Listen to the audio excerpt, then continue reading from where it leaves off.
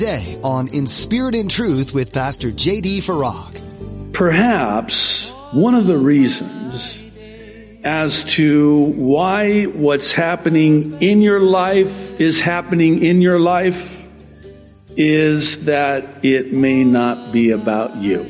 I know that's shocking. I don't wish to in any way sound snarky.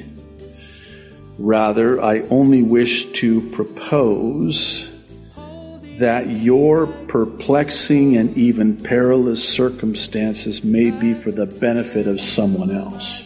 When you go through hard times, it's natural to think, why am I going through this? Have you ever wondered if the hardship you're enduring right now is because of the benefit of someone else? Today, Pastor JD will bring to light how it's not always about you. You may be the tool to bring someone else to Christ. Now be sure to stay with us after today's message to hear how you can get your own copy of today's broadcast. Subscribe to the In Spirit and Truth podcast or download the In Spirit and Truth iPhone or Android mobile app. But for now, here's Pastor JD in Philemon chapter 3 with today's edition of In Spirit and Truth. Where do we get off on fancying ourselves as having more favor in the eyes of the Lord now that we're saved sinners? What, do we, reach a new level? God can't love them. Now, me, that's different. I'm already in, me and God were like this, but not them. Well, last time I checked, Jesus died on the cross for them too. And here's another thing, one more thing, before we move to the second one. People thought that about you before you got saved. I'm just going to let the Holy Spirit take that one and do its much needed work in your heart.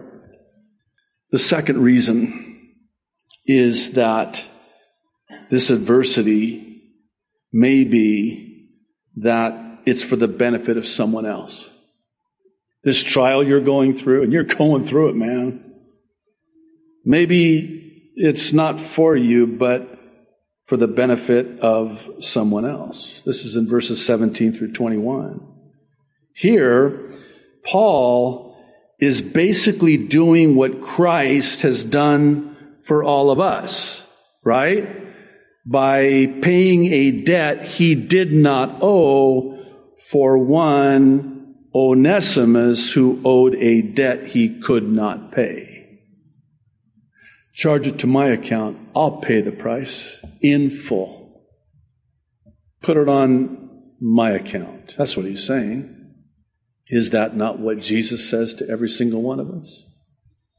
They owe a debt, the sin debt. I'll pay for it. Put it on me.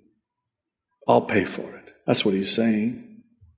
And he even takes it further, reminding Philemon that he himself had his account credited when Paul's account was debited for him. Never imagine that, because it doesn't fit with the letter, which is just so loving. You got to know from this letter that Paul loved Philemon so much. And vice versa, the feelings were mutual. So never imagine Paul saying, it's your decision on this whole Onesimus thing. I just want you to consider a couple things.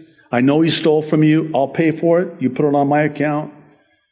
And oh, by the way, you owe me your life. But other than that, that's not what he's saying. He's just reminding him that he was on the receiving end of forgiveness, the way that now Onesimus needs to be on the receiving end of forgiveness. Forgiveness of debt. Forgiveness of the sin debt. In other words, Philemon owed Paul a debt of gratitude, as it were, by virtue of how Paul is the one who led Philemon to Christ. And all Paul is doing is lovingly reminding him of what he did for him. When Paul writes to the Romans in chapter 4, verses 7 and 8, he says, "Blessed are those whose transgressions are forgiven, whose sins are covered. Blessed is the one whose sin the Lord will never count against them. In other words, it's credited to your account, and the account of the Lord and Savior Jesus the Christ is debited on your behalf. Stay with me, because there's something here I want us to spend just a little bit of time on. I would humbly suggest that perhaps, I want to use that word perhaps like Paul used it, perhaps one of the reasons as to why what's happening in your life is happening in your life is that it may not be about you. I know that's shocking. I don't wish to in any way sound snarky. Rather, I only wish to propose that your perplexing and even perilous circumstances may be for the benefit of someone else, and not you chiefly. Because there are people watching how you're handling that adversity in your life. They're watching you very closely. You're a living epistle, the Apostle Paul would say. You're a living letter that people read. They read the letter of your life, and they want to see how it's going to read. Oh, you got this chapter in your life. It's a pretty rough chapter, going through a really serious situation. Maybe they want to see modeled for them a godly response in a serious situation like that. Have you ever considered that the trial in your life may be because God wants to use it in the life of someone else? So they watch you go through this, and they watch God bring you through this. And that's what God does, right? Oh, how often I wish that God would take me out of the trial. To which God responds, I'm not going to take you out of it, because you just have to retake the test if I do that. I never liked retaking tests in school. I'm not going to take you out of it. I'm going to bring you through it in ways that you could have never imagined. And on the tail end of it, there are going to be people close in proximity to you in your life that are going to be watching you, and they're going to glorify God. Now, some of you are looking at me like, are you telling me that my trial is because of someone else? It's their fault? No. God's doing a work in you too. God's doing a work in your life, in and through this adversity that He's allowed into your life. But in verse 20, notice this, Paul says that he, Philemon, may have some benefit from him to be refreshed by him. Did you catch that? In other words, this is the Apostle Paul we're talking about. Have you ever considered this? That maybe there's an Apostle Paul in your life that God wants to bless and refresh and benefit? Yeah, but we're talking about Paul. How could I possibly be a blessing to somebody like the Apostle Paul? You have no idea. Think of it like this. Perhaps God has given you that profound privilege of leading somebody to Christ. And you watch them grow in the Lord, mature in Christ, grow in grace over the years. And then you see them go through a situation and they handle it in a godly way. Does that not bless your heart? You're the one that led them to Christ. And now you're watching them. What a breath of fresh air, because for every one of them, for every Philemon in the life of an Apostle Paul, how many don't? How many people do you know that came to Christ that are not walking with the Lord right now? Or, I'm not talking about salvation. What I am talking about is you're watching their life, and they got saved about the same time you did. And unnecessarily, Their life is just riddled with problem after problem after problem, and it's heartbreaking. And then you have a Philemon, and as we just read, and we're going to talk a little bit more about, he says, I know you're not only going to do this, you're going to even do more than I'm asking, because that's just who you are. And that's a breath of fresh air. That's the second time. Of Philemon, the Apostle Paul would say he's a refreshment. He's refreshing, a breath of fresh air. Well, this brings us to the third one, and it's in verses 22 through 25. And this is a biggie. I mean, they're all biggies, but it may be that it's an unexpected answer to prayer. I'll explain this. What Paul says here is very interesting for a number of reasons, chief of which is that he mentions that him coming to Philemon would be an answer to Philemon's prayer. In other words, Philemon has been praying for Paul to come to him, stay with him, and Paul knows it. I would assume that Paul was also praying for the same thing. Lord, open up the door so I can be with my brother Philemon. So he says to Philemon, one last thing. One last thing. Prepare a place for me because I'm going to come and stay with you, and it's going to be an answer to your prayer. Praise the Lord. Not so fast. I would suggest that Philemon may have been praying for that, but had no idea that his prayer would be answered in this way. Again, stay with me. I point this out because we can surmise from this that yes, Philemon was praying for this, but maybe not for it to happen this way. Here's just a thought. His prayer was probably convict Onesimus, have him come back, get back to work, and then open the door for Paul to come. He was praying for the right thing, but in the wrong way. Isn't that interesting? What are you saying? What I'm saying is, and in my own prayer life, I'm learning is that one of the reasons our prayers remain unanswered is because we're actually praying for the right thing, but in the wrong way. Let me say the same thing in a different way. Prayer changes the prayer. That is a play on words, but you get the point. And for those of you that keep a prayer list or a prayer journal, have you ever gone back over those prayers? I've been doing this for many years, 20 years, and I've gone back. Some of those prayers I prayed is kind of like, oh, Lord, thank you so much for not answering that prayer. Had you answered that prayer that way, it would have been catastrophic. God knows that.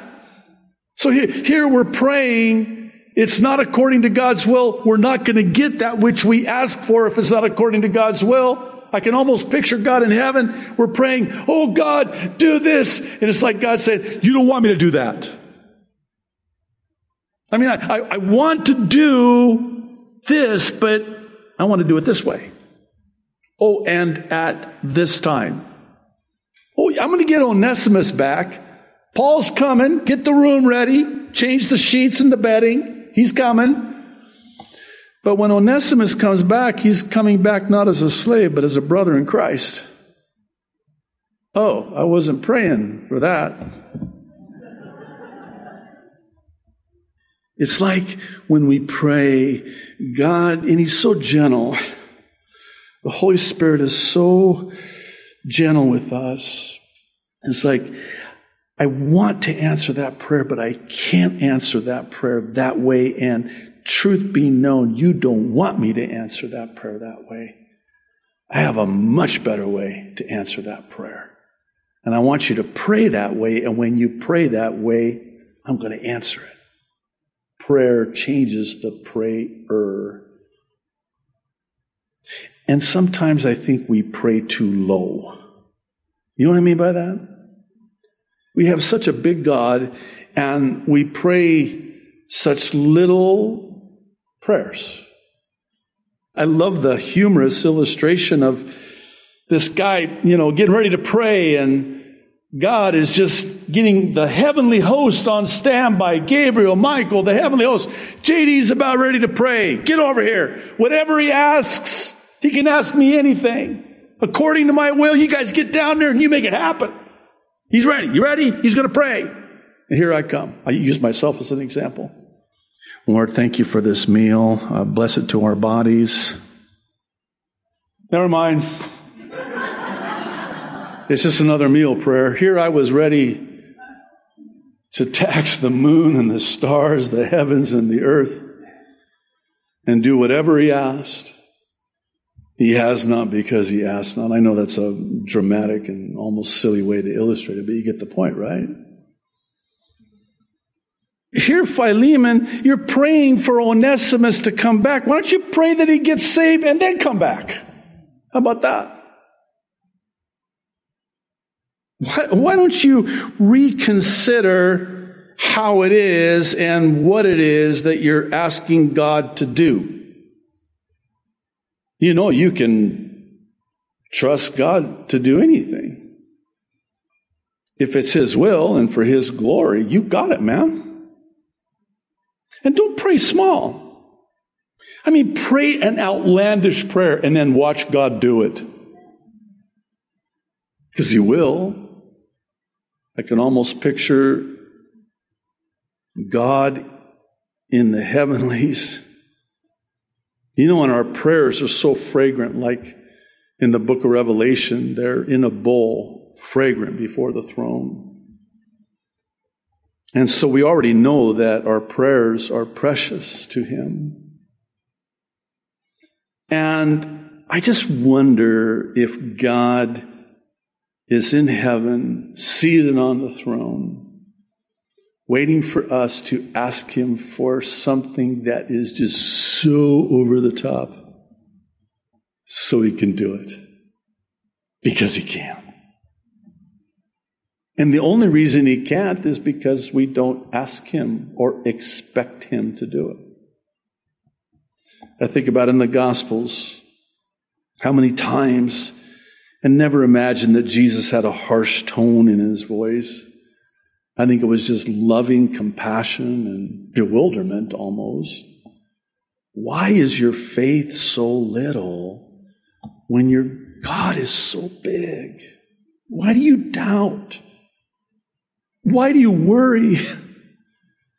Do you not know that your heavenly Father will give you everything you need? Think about yourself as an earthly parent, as an earthly father, earthly mother.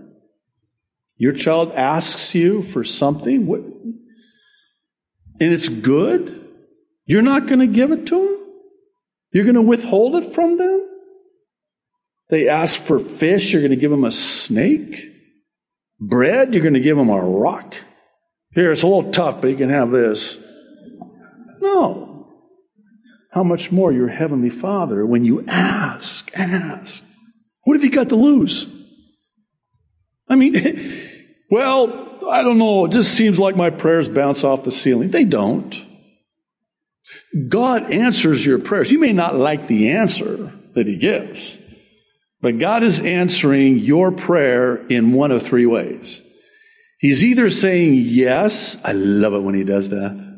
Thank you, Lord. Or he says no. I hate him when he says no. Or he says, wait. I hate that. I would almost rather have a no so I can regroup and then go back to him with, okay, how about this then? I know you said no on that, but how about this one then? But when he says wait, it's kind of like you're on hold now. You have to wait. But I hate to wait. You're going to have to wait because the timing's not right. I'm going to do it, but if I did it right now, believe me, you don't want me to do it right now because it would rob you of the blessing of waiting, I think about what Isaiah 30:18 says. The Lord will wait so that he can be gracious unto you. God's delays are not God's denials. I know that sounds cliche, but it's so true. God's timing is always perfect. We're quick to say God's never late, but we're not as quick to say God's never early either. His timing is always perfect. Well, before we bring this to an end, and if you're anything like me, I don't want to end this letter. I want to share with you several life lessons that we can take away from this short epistle. So what follows, they're not in any particular order, although the last one, though, is the one I want to spend the most time on. You'll see why. But I found 5 such life lessons that, to me, are the main reason that explains why we even have a book like this in our Bibles, but more importantly, in the context of what we're talking about today, I think this is the takeaway when it comes to those times in your life when God allows the inexplicable and it doesn't make sense and you don't know what God's doing, you don't know why God is doing it, you don't know why God is allowing it. So I found 5 of them. Here's the first one. This is important. Think about this. Paul risked his reputation to restore Onesimus because he himself was on the receiving end of Barnabas risking his reputation to accept Paul. Did you catch that? Let's go back to Saul of Tarsus, having Christians murdered. And he's on the road to Damascus. God gets a hold of him, saves him. Not him.